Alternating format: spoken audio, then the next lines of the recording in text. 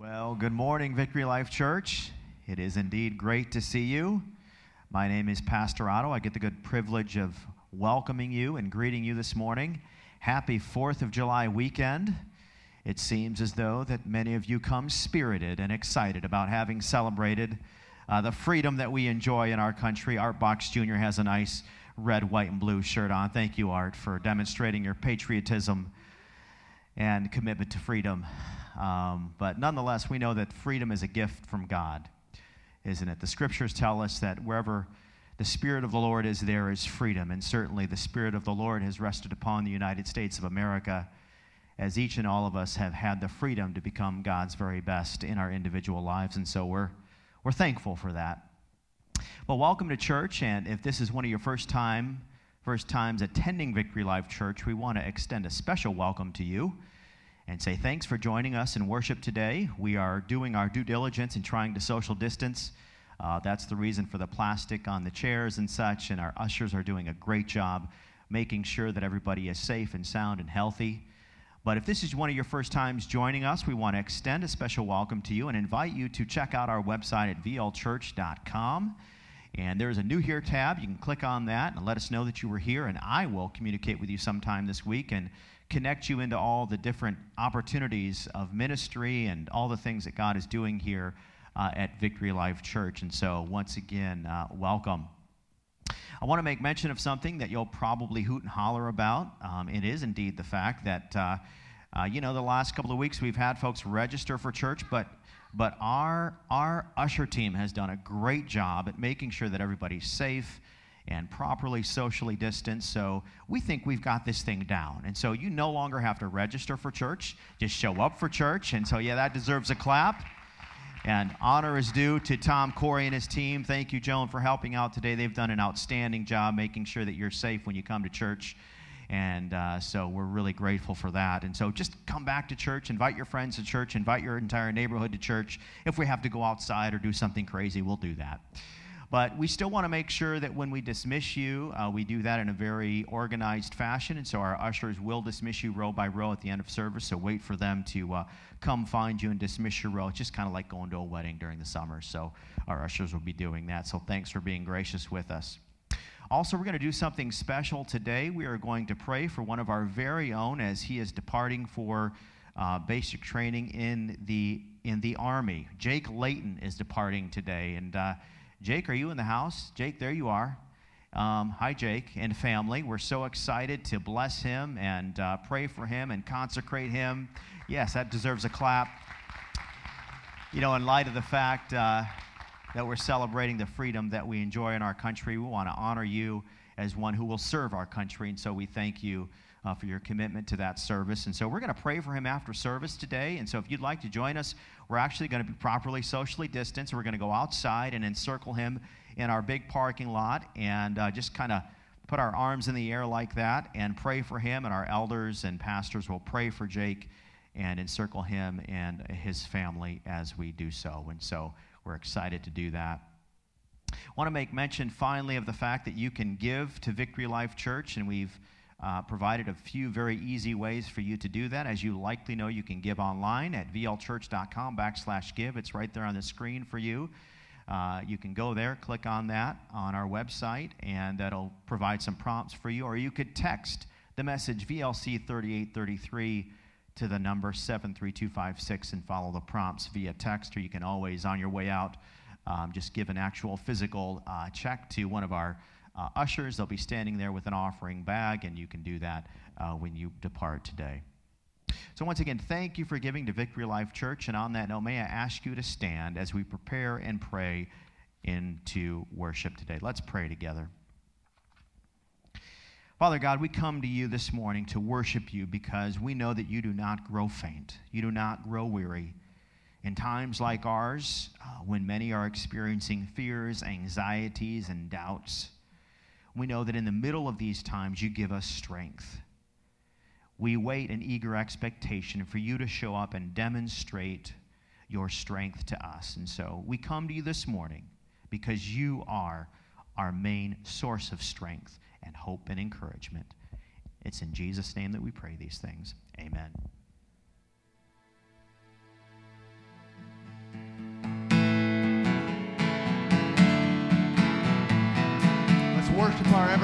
God this morning.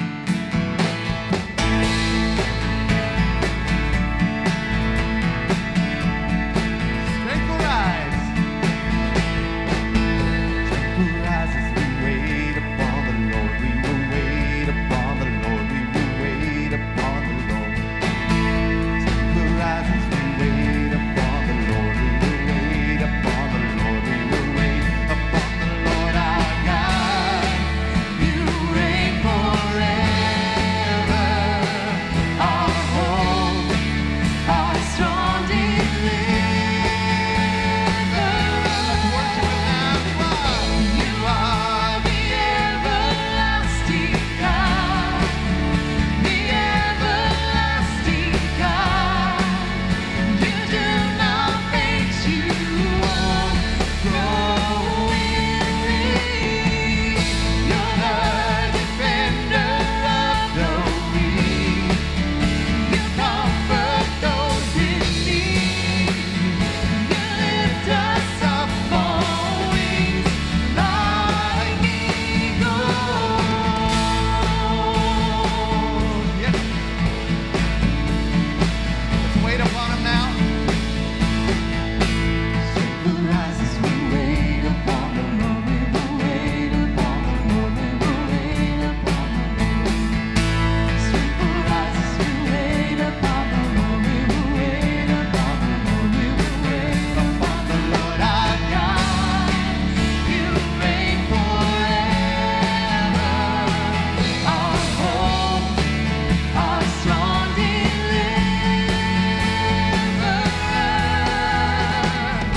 You are the everlasting God. The everlasting God. You do not faint, you won't grow weary. You're the defender of the weak. You comfort those in need. You lift us up on wings like eagles. You are everlasting, everlasting God. You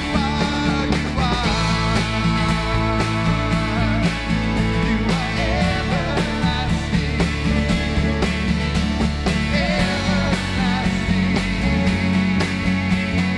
God. We place our hope in Him and trust in Him. You are the everlasting God, the everlasting God. You do not faint, you won't grow weary. Is He your defender? You're the defender of the weak. You comfort those in need. You lift us up on wings like eagles. Amen. Amen. Thank you for being our everlasting God today. That's taken straight out of the scripture. It's so wonderful to know that we can sing these truths over our lives this morning. And when we do, God shows up and steps in.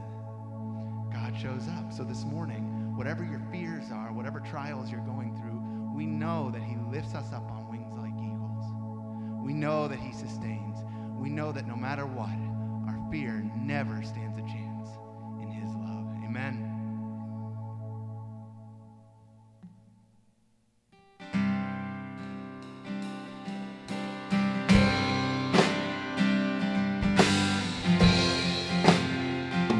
Even when the darkness comes,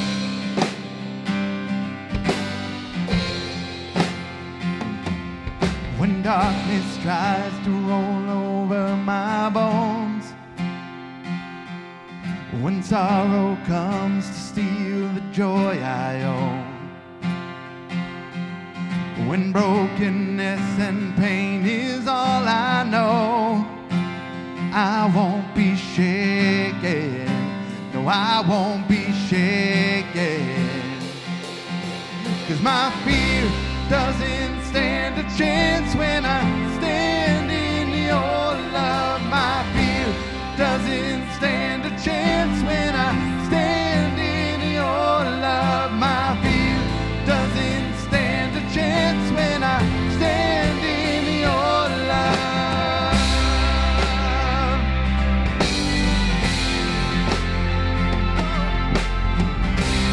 Shame no longer has a place. My shame no longer has a place to hide, for I am not a captive to the lies,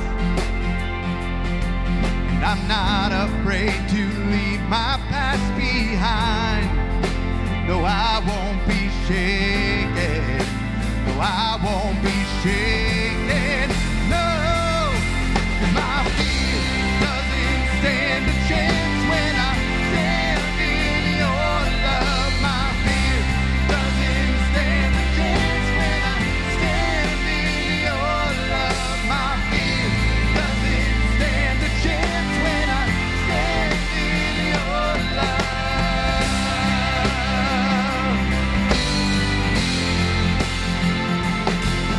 No way. Come on, let's sing of the power now. This is where it's at. There's power that can break off every chain. There's power that can empty out a grave. There's resurrection power that can save. There's power in your name. Power in your name. We believe there's power that can break off every chain. There's power that can empty out a grave. There's resurrection power that can save. There's power in your name. Power in your name.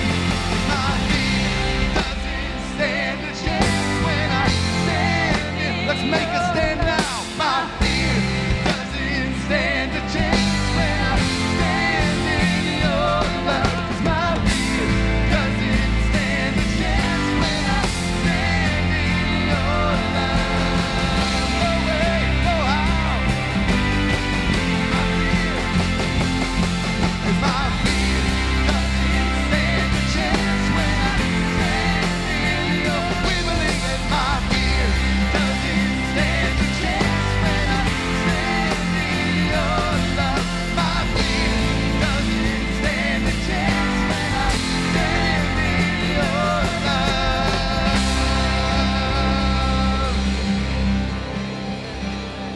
We believe it. Amen. Amen. It's Jesus Christ this morning. He's the one whose love we're standing in. He's our rock. So we declare this together. I'm standing on the rock. No, I am standing on the rock. I am standing in your love. Yes, I am standing on the rock, my firm foundation, my firm foundation. We're standing. Oh, I am standing on the rock. Yes, I am. I am standing in your love. Oh, I am standing on the rock, my firm foundation, my firm foundation.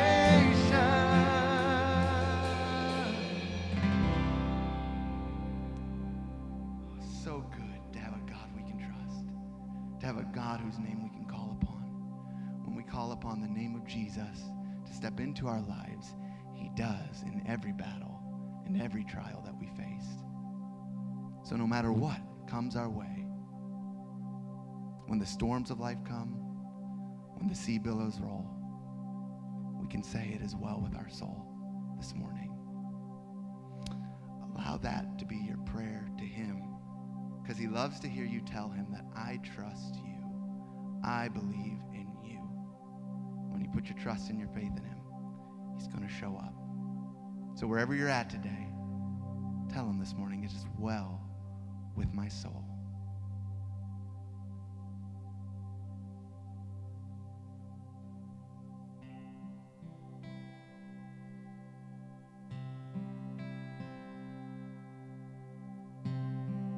It's not always easy to sing these words, but you've seen him move before, and he'll do it again, no matter what we face. When peace like a river attended my way, when sorrows like sea billows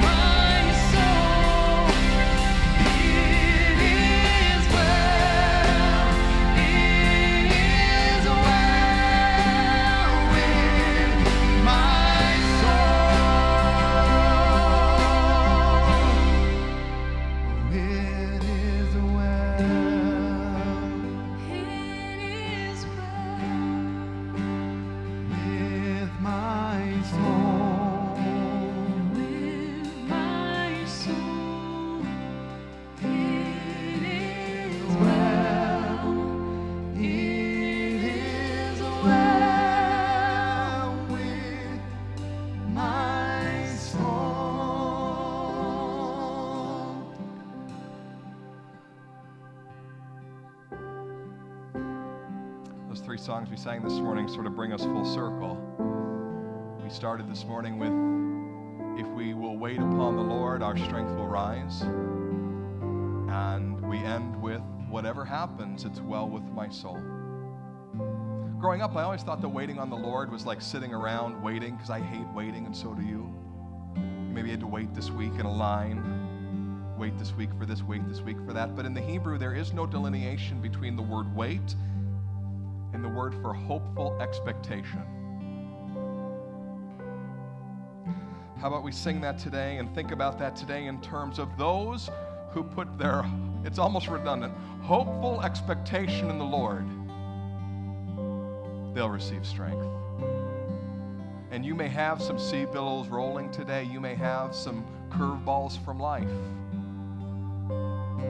Where is your hopeful expectation placed? Because if it's in the Lord, whether there's a sea billow rolling in life or the trump resounds to end all time,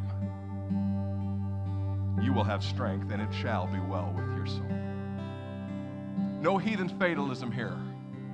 Take that heathen fatalism and kick it out the door. For we know in whom we have believed, and we are fully believing that he is able to take care of what we have entrusted him until that day. Let's pray. Heavenly Father, we thank you that we know in whom we have believed. We believe in your Son, Jesus.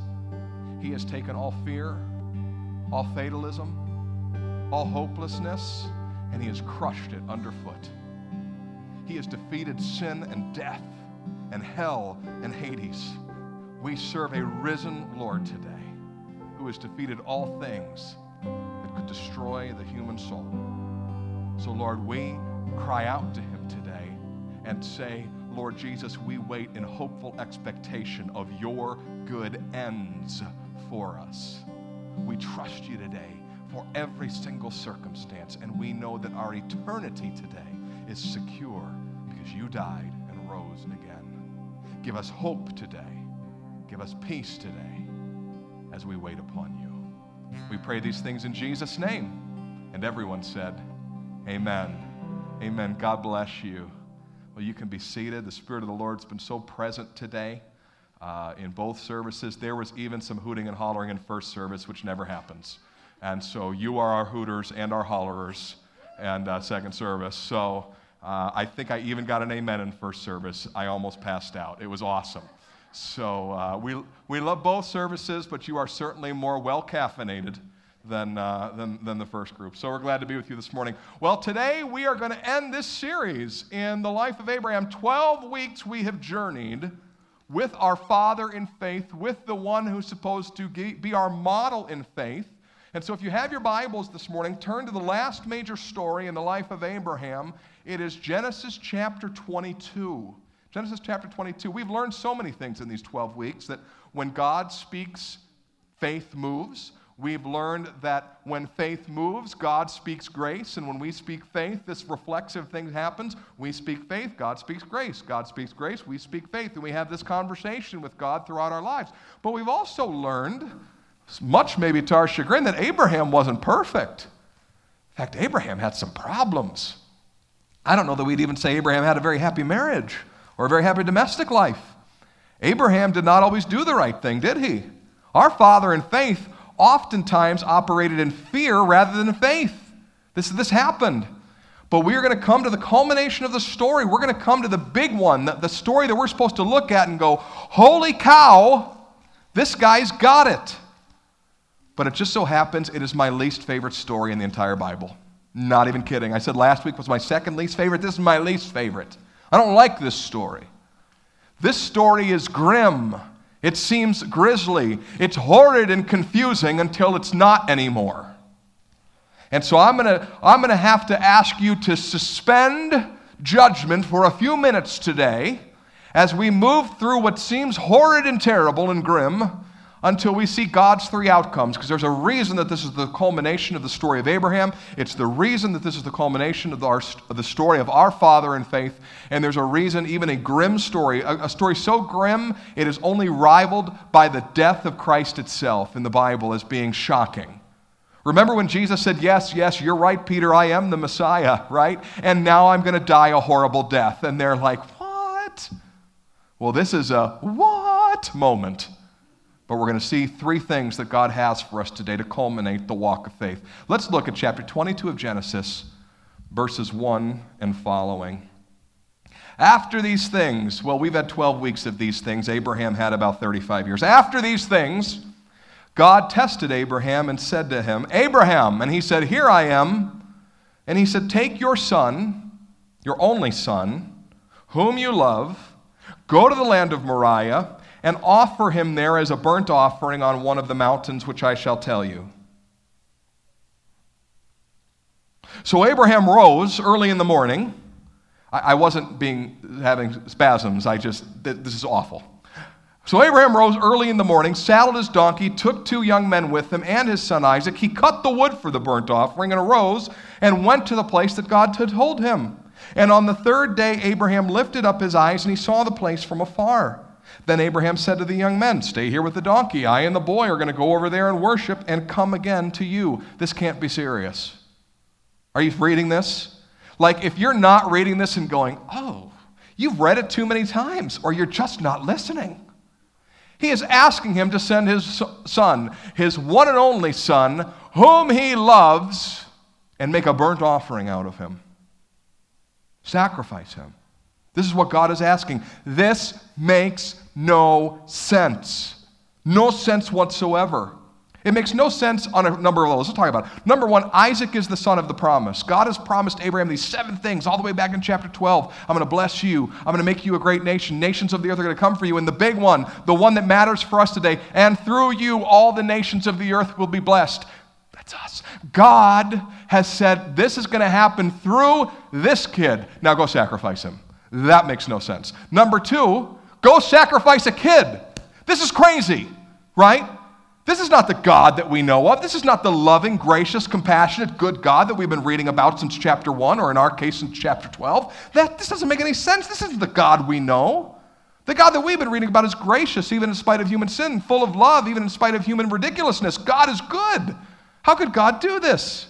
It's ridiculous on another level. Now, granted, this is the first book of the Bible, right? But it's ridiculous because we know that God outlaws child sacrifice. Leviticus 18, Leviticus 20, Deuteronomy 18, Micah chapter 6. This same God says, no, never. Never do this. Right? Except he hasn't said it yet. He's asking Abraham apparently to go do this. This is crazy. This doesn't seem like anything we know about this God. God's done nothing but good to Abraham to this point.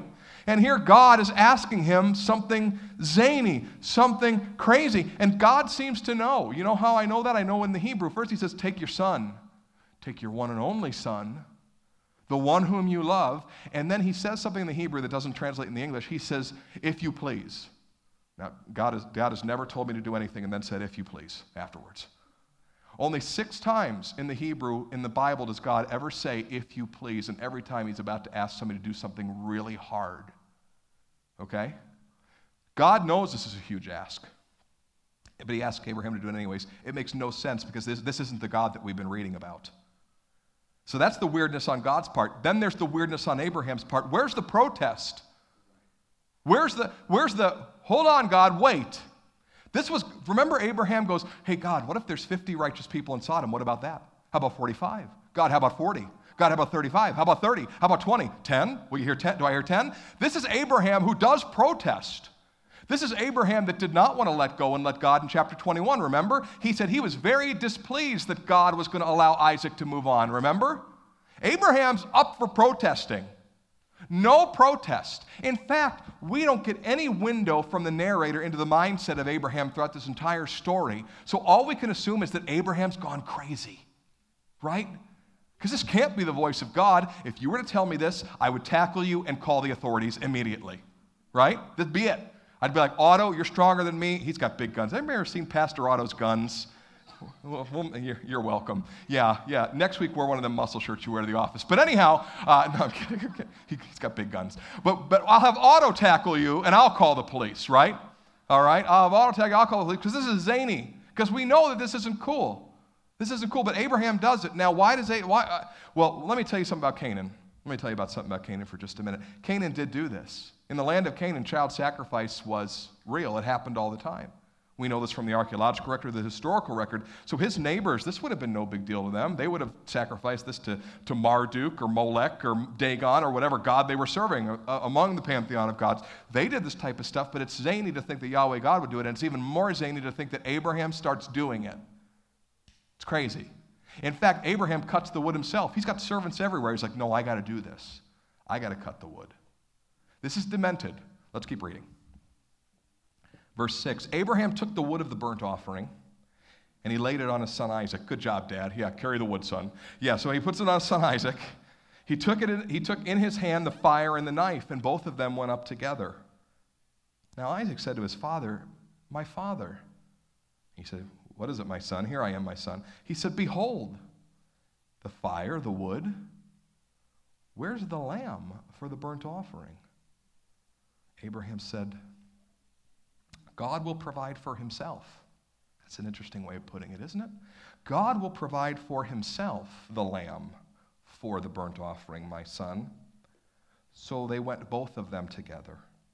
And when they came to the place of which God had told him, Abraham built the altar there, laid the wood in order, and he bound Isaac his son and laid him on the altar on top of the wood. Some of you are like, I'm new to Christianity. I think I'm going to leave now. This is crazy. Yeah, it is more lunacy. First off, I want to give you a picture, because there is a little picture into Abraham's mindset, and it happens here in verse 5, and it happens in verse 8. The first is this, if you want to go back to verse 5. Abraham looks at his two servants before he and Isaac go up the hill, and he says, the boy and I are going to go worship. We're going to go over there and worship. And he says, in the Hebrew, we will come again to you. Isn't that interesting? We don't see it in the English because we don't really do first-person plurals in the English. We just assume that we know what's going on. First-person plural in the Hebrew has to be there because Hebrew is a little bit more precise. So therefore, it says we're going to go over and worship, and we're going to come back to you. Just hold that in your thought process for just a minute. Now look at verse 8.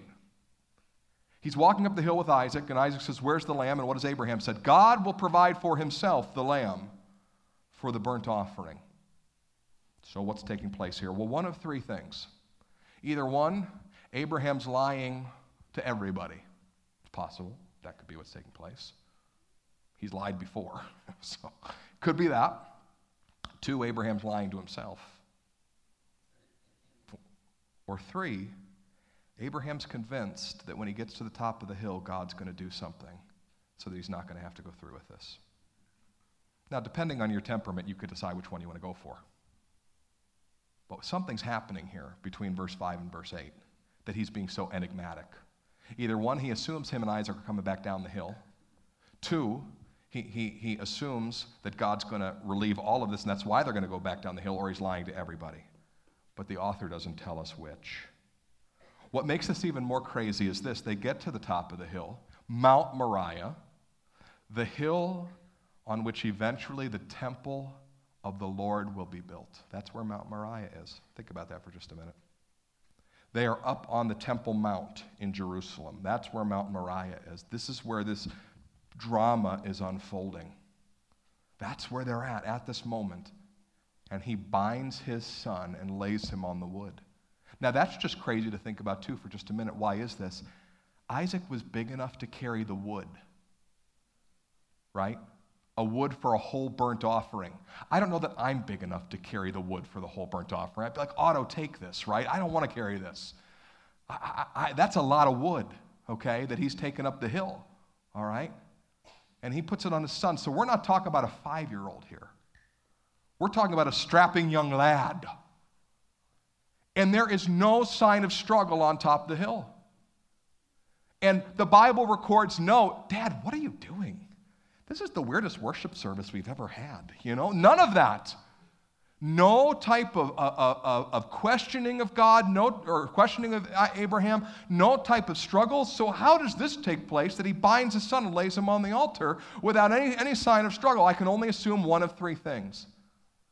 Well, I guess I could assume a fourth thing. A fourth thing, we could assume that the Bible just glosses over the struggle, but the Bible loves to tell us horrible details we don't need to know. So I got to take that one out. So so we don't have the sign of the struggle. So what can we surmise? Well, either one, Maybe Abraham said, oh, Isaac, look, a fox, and knocked him out before any of this happened. I don't know, right? Maybe God knocked him out. I don't know. And the third one that seems improbable but could be the case is maybe Isaac never felt any fear in the hands of his father. But there's no sign of struggle. And if there was a struggle, I believe that the Bible would have told us. The Bible tells us horrible things about all the heroes but Jesus. So, you figure if it adds to the drama, the biblical writer would have let it in. But there is no drama on top that hill. We have this picture of either a willing Isaac or a knocked out Isaac going, okay. Verse 10. Then Abraham reached out his hand and took the knife to slaughter his son. But the angel of the Lord called to him from heaven and said, Abraham, Abraham. And he said, here I am.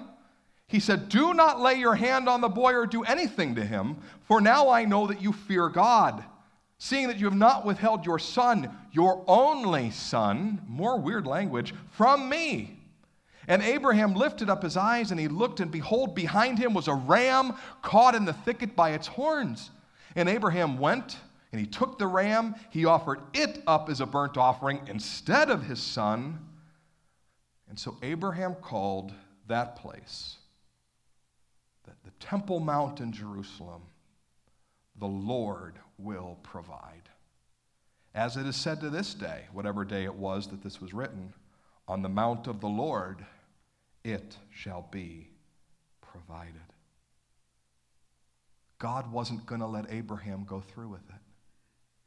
He never was, and you knew that. You suspected it all along. If you had read chapter 12 and following, you'd know that this good and gracious and loving God would have never let this happen. You knew that this was a drama, but it was a fictional drama, if you will. You knew that God was never going to let this go on, right? You knew that this was a charade. You just didn't know why God was doing it. The good news, too, is it says Abraham reached for the knife. How many of you have seen that classic picture of Abraham over his son like, He reached for the knife and God said no, right? That's when the drama stopped. I hate that picture. I'll never look at it again. I have children. This whole story is horrifying to me. It's still horrifying to this day. I didn't even want to preach it. I got to the end of the life of Abraham. I'm like, no, it's a terrible story, but it's in there for a reason, and we'll get to that in just a minute. God wasn't going to let this happen, so why the charade? What did God do this for? Why is it in our Bibles, right? Writing in the ancient world was a very expensive thing. They used an economy of words. They wanted to get it. The biblical writer needed to get it in. God needed us to know something. Why is this the culmination of the life of faith? This horrible, grim story. What's going on here? Well, there's one false assumption, but there's three real positive outcomes. Here's the false assumption. If you open your Bible to Genesis chapter 22, and you only read Genesis chapter 22, you would decide that maybe you should become an atheist.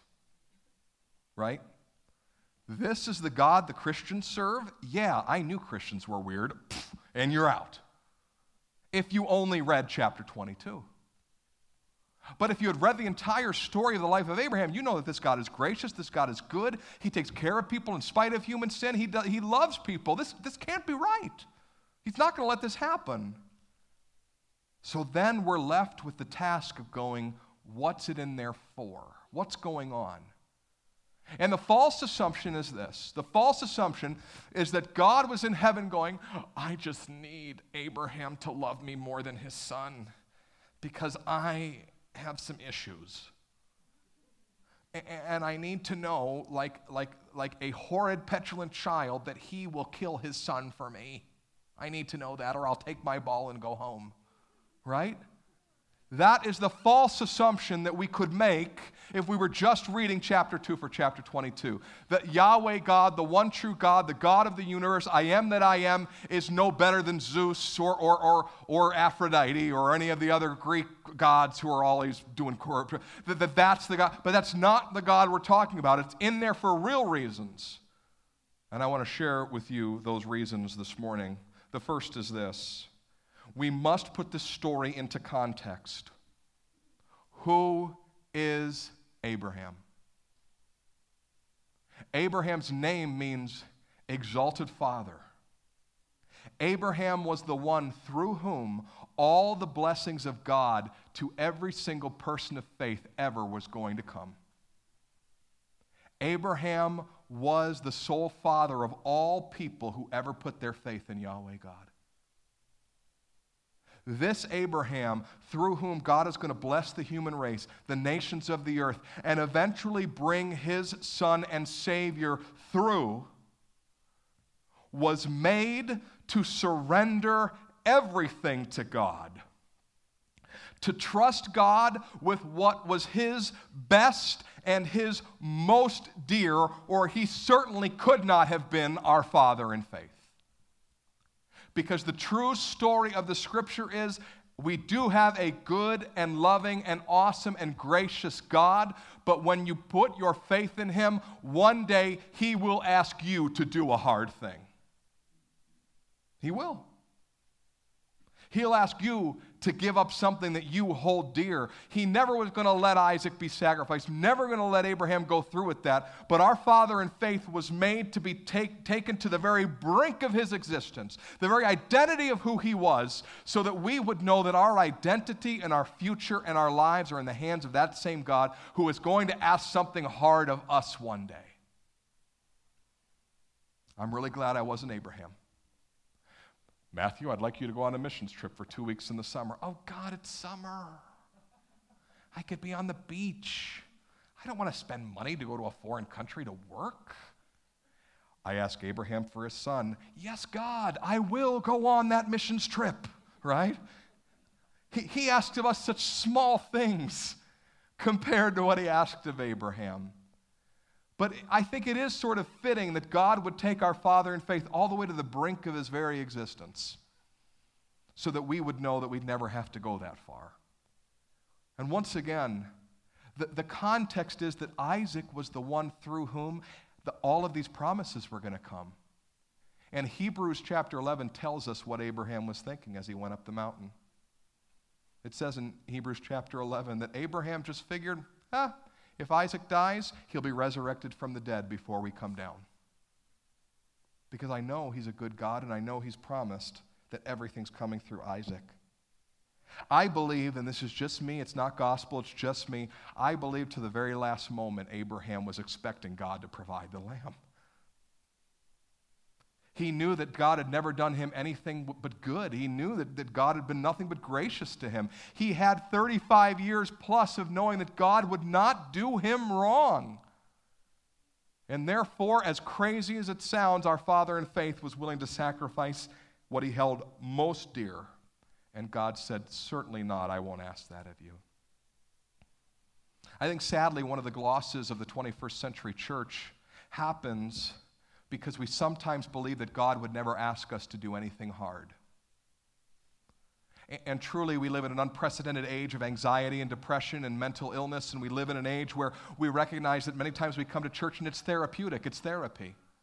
I feel better every week after having come here to worship with other Christians. Sometimes I even like what I preach, and I leave feeling better, right? And it is therapy. If it's good to be in the house of the Lord, God designed it to be this way. And at the same time, sometimes because it's like that, we sometimes gloss over the fact that God may require a sacrifice of us. God may require something hard for us to do. That faith is not always about just feeling better. Faith is about doing something that may be hard in order to bring about God's desired end.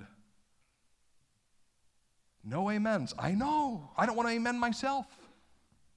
It's hard. There are things that God will ask us to sacrifice. Jesus was at the height of his ministry, at the height of his popularity. And he says, unless a kernel of wheat falls to the ground and dies, it remains alone. But if it does die, it will provide a harvest. Sacrifice. Hardship. In order to do the will of God. But that's not the payoff of the story. Isn't that great? It's not the final thing. But I will say this to you. Some of you are in here right now, and God has been knocking on your heart's door to make a sacrifice for him, far short of your best and most. And you're going, absolutely not, God. I don't know that you'll take care of everything if I let you have your way. But the payoff of the story is not the sacrifice that Abraham's willing to make. The payoff of the story is what he learns about God. Look at verse 14. So Abraham called the place, "The Lord will provide." And as it is said to this day, on the mount of the Lord, it shall be provided. The payoff of the story is not the faith of Abraham.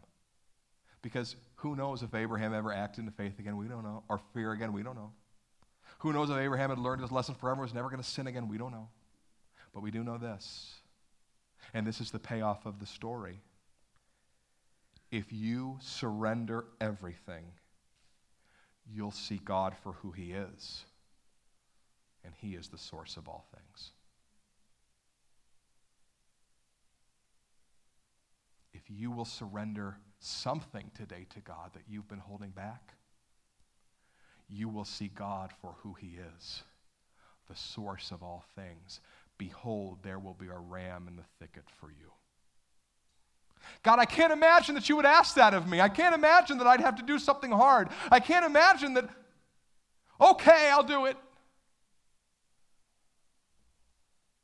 And there's the ram in the thicket. It's been there all along. And you'll learn that the Lord will provide everything that you need. You can't learn who the Lord is until you've stepped out in faith. You can't fully see him for what he has for you until the moment. He can speak grace to you and grace to you and grace to you and grace to you for years and years and years, but you will never know him until you step out in faith to the thing he's calling you to today. You'll never know him for who he is. You mean I'm not saved, Pastor Matt? No, I'm not talking about salvation. I'm talking about knowing the Lord your God until you step out and take that step of faith that he's calling you to today, because then you'll find out that he will provide all of your needs according to his riches and glory, that he's got it, that he'll take care of you, that he won't ever do you nothing but good. I know it's terrible English, and I meant it to be. He'll take care of it. He'll take care of you. Would you step out in faith and take that step that you know he's been knocking on your heart's door, just like Abraham, that you can say, you know what? I will trust you with everything. Even if my son dies on this mountain, he's coming back from the dead because I know you do me nothing but good. If you surrender everything, you'll see God for who he is, the source of all things. Isn't it interesting that God has spoke grace to Abraham, grace to Abraham, grace to Abraham for 35 years before he ever asks him to make that move? You say, good, I've got like 30 years to go before I have to give anything to God. No, it's not the point. The point is God had established his pattern of grace so strongly in Abraham's life that when God asked him to do the hard thing, he went and did it. And for many of us this morning, God has established his pattern of grace over and over and over and over again. And he's saying, is it so hard to step out in faith today? Haven't I shown myself full of grace? Why don't you take a leap of faith today and trust that I will provide? So, God is going to ask his people to do hard things. But if you surrender everything, you'll see God for who he is, the source of all things. But I promised you 3 takeaways. And the takeaway has to do with our last bit of confusion today. Why the ram? Now that's odd. I mean, some of you love to read Leviticus. A ram? For a sacrifice? That's different. Bulls, lambs, but a ram? Even Isaac asked Abraham, hey, we do burnt offerings. Where's the lamb? Not the ram. Where is it? Abraham says, God will provide for himself the lamb. So apparently, Abraham didn't know what he was talking about because God provided a ram on Mount Moriah. Kind of weird, right?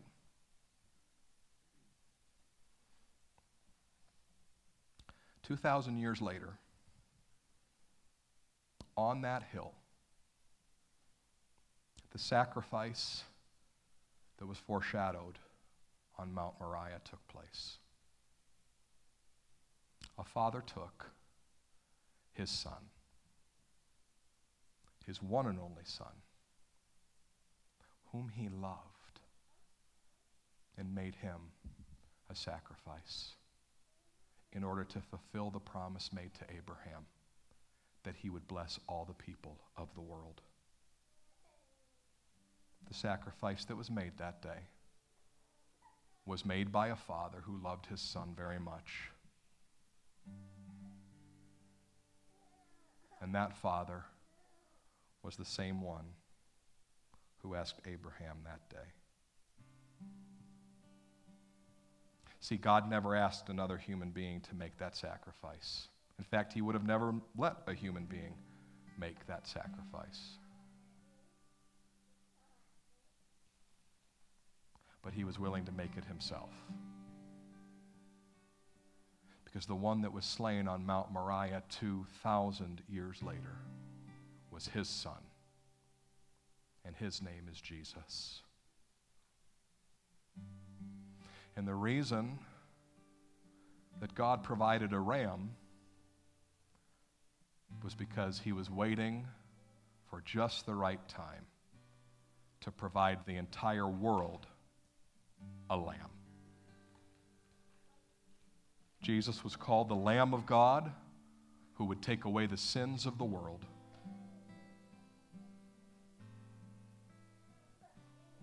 God showed us that hard things can happen.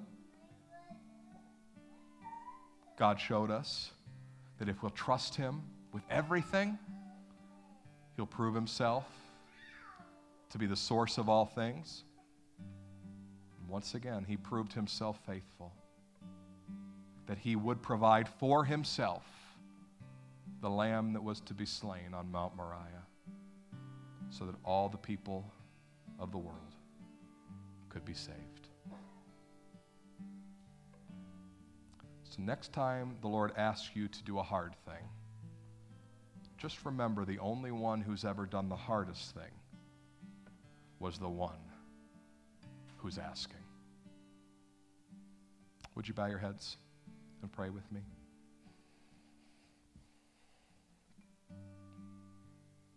God, there's multiple ones of us in this room today who you've asked to take a step of faith, to do something hard. And we can sometimes say, why me, God? Why do I have to do that? Why do I have to be the one? Why do I have to give that up? Why do I have to take that leap of faith? I don't want to. God's saying, because I want you to see me for who I am, the one who will provide everything you need. The wisdom, the support, the strength, the peace, the provision. I'm trying to prove that I am who I say I am to you, because when I've done that, you'll change the world for me.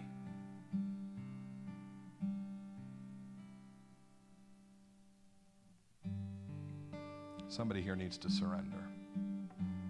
You know what God's been knocking and telling you on your heart's door. And you know there's no reason not to obey. He's given you his best in his son, Jesus. What he holds most dear. And today, if that's you and you go, I'm going to close my eyes. This is so personal that I want this just between you and God. And many times I keep my eyes open so I can pray for people individually. This is between you and God. Okay? But you know what you're to surrender today, the hard thing. But you have your heart beating in your chest today saying, trust the Lord your God. He's given you everything. If that's you today, would you just hold two hands towards heaven as a sign of surrender? God, you can have it. I'm done fighting you. I'm done rebelling against you. I'm done telling you why it can't work, why it won't work.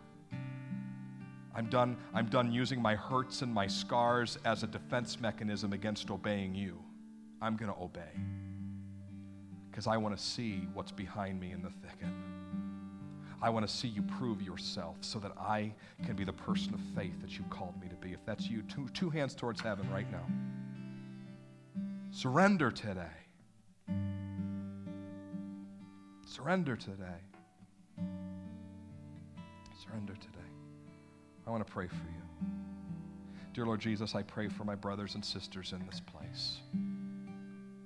I pray for the ones who have been trying to deny what you've been trying to do in their lives. I pray for the ones, God, who have been saying, absolutely not, God. If there's anything hard associated with this life of faith, I'm gonna say forget it. But you're tugging on their heart's door because you want to give them your best right now, which is the life that you always meant for them. I pray, Lord, that they would surrender in Jesus' name. Surrender to the one who will do them nothing but good and who will use them for the things for which they have been created. God, I pray that you would fill this house with a spirit of obedience right in this moment. A spirit of trust, a spirit of faith, knowing, God, that you have reserved and held back nothing from us. So we'll give you what we have for you to use, for your glory and your kingdom. We pray all of these things today in Jesus' name. And everyone said, well, we've tried to keep services shorter, tried to not do as much. Toddlers, somewhere my son is pitching a fit on the church property right now. But I'd like to do a song before we leave. And let's just sing together that old chorus, I surrender all. And if God's been speaking to your heart today, sing it loud. And if you surrendered years ago, reaffirm it today. But would you stand? Let's sing together. If you know it, great. If Carly can bring it up, great. If she can't, you'll figure it out. It's pretty simple.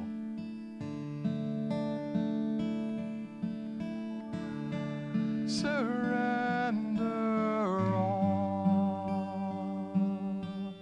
I surrender all. All to thee, my blessed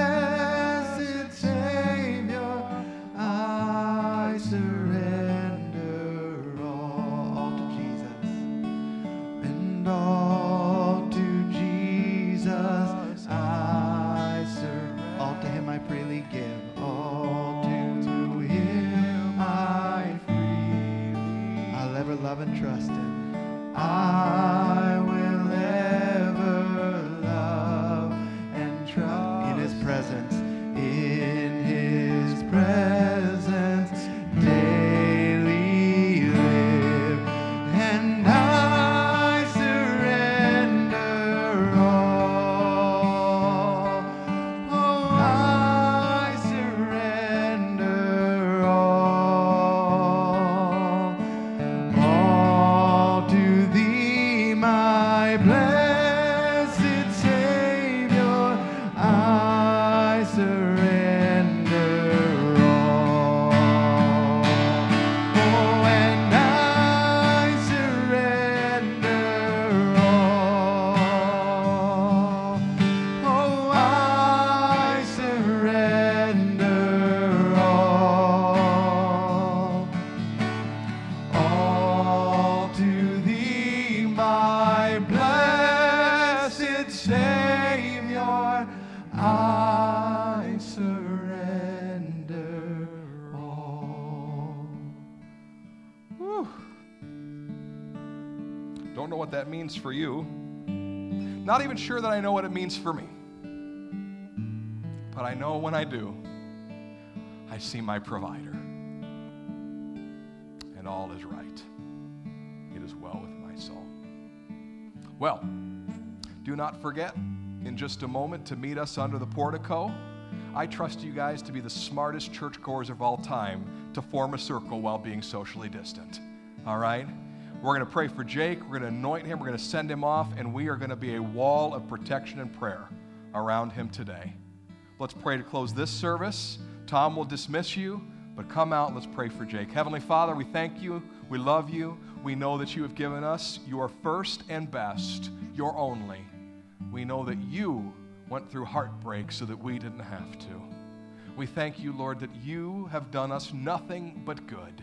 And we look forward to, as we surrender in faith, to seeing grace after grace after grace. After all, if God speaks, faith moves.